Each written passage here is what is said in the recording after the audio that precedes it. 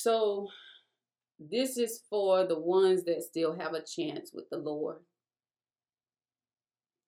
He said, stop exalting the enemy when you say that you believe my word.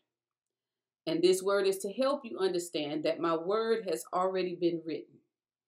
You don't need another book, another seminar, another religious act in order for you to read and understand what he has already spoken and written. You have three enemies, and the first one is your flesh. It is written that no good thing comes from it. It is written that flesh and blood cannot inherit the kingdom of God, neither can it fight for you. It is written that the flesh is weak, but the spirit is willing. And it is written in Galatians 5, verses 19 through 21, that the works of the flesh are manifest, which means they are obvious and clear and made plain. And he wants me to read those things.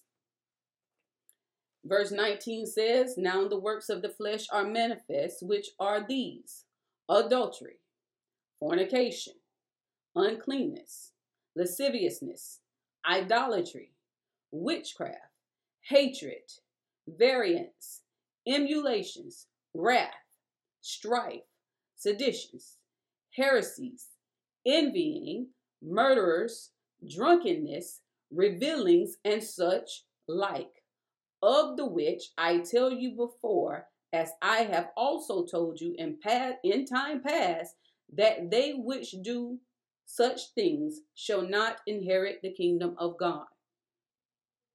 Your flesh is your number one enemy. Your flesh will always be an enemy to you and to God.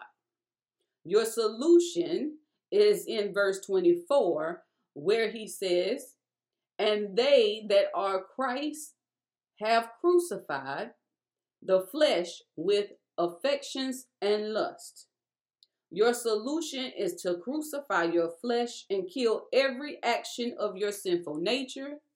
And in verse 25, if we live in the Spirit, let us also walk in the Spirit. And verse 26 says, let us not be desirous of vain glory, provoking one another, envying one another. So your first enemy is your flesh. Your second enemy is the pleasures of this world. For he asked you in Matthew 16 and 26, what would it profit you or benefit you to gain the whole world and lose your own soul? Or what shall a man give in exchange for his soul? He told you in John 14 and 17 that even the Spirit of truth, whom the world cannot receive, because it doesn't see him, neither does it know him. But you know him, for he dwells with you and shall be in you. He told you in Matthew 24 and 35, heaven and earth will pass away, but my word shall not pass away. Your solution to the enemy of your the world, is to, in Mark 16 and 15, to go ye into all the world and preach the gospel to every creature. That does not mean your agenda. That does not mean your book. That does not mean your businesses, but his gospel. Preach the gospel is your solution to the enemy of this world, or the pleasures of this world. Your third and last enemy is, of course, the devil. He is last because he comes after your will and your belief in what you see.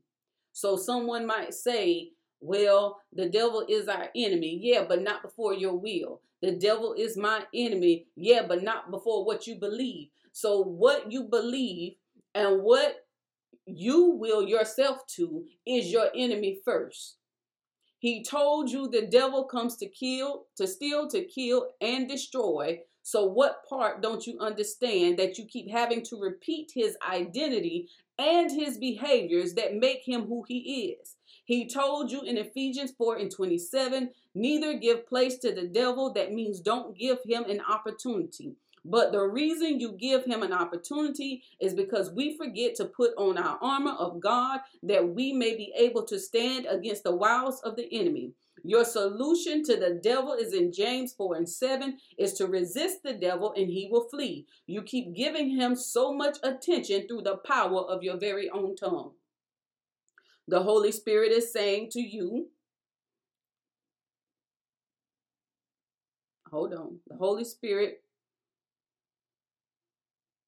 okay.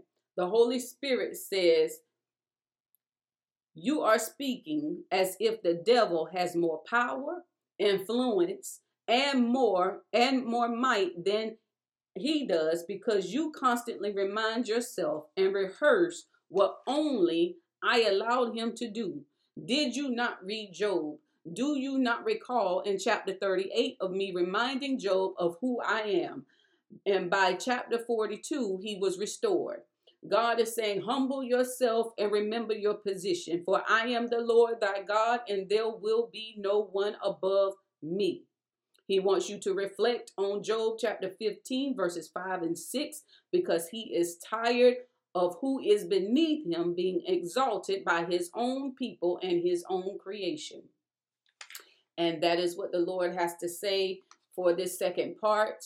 I pray that you take this word and meditate on it. Understand who your three enemies are: is your flesh, the pleasures of this world, and of course the devil. Y'all have a blessed day.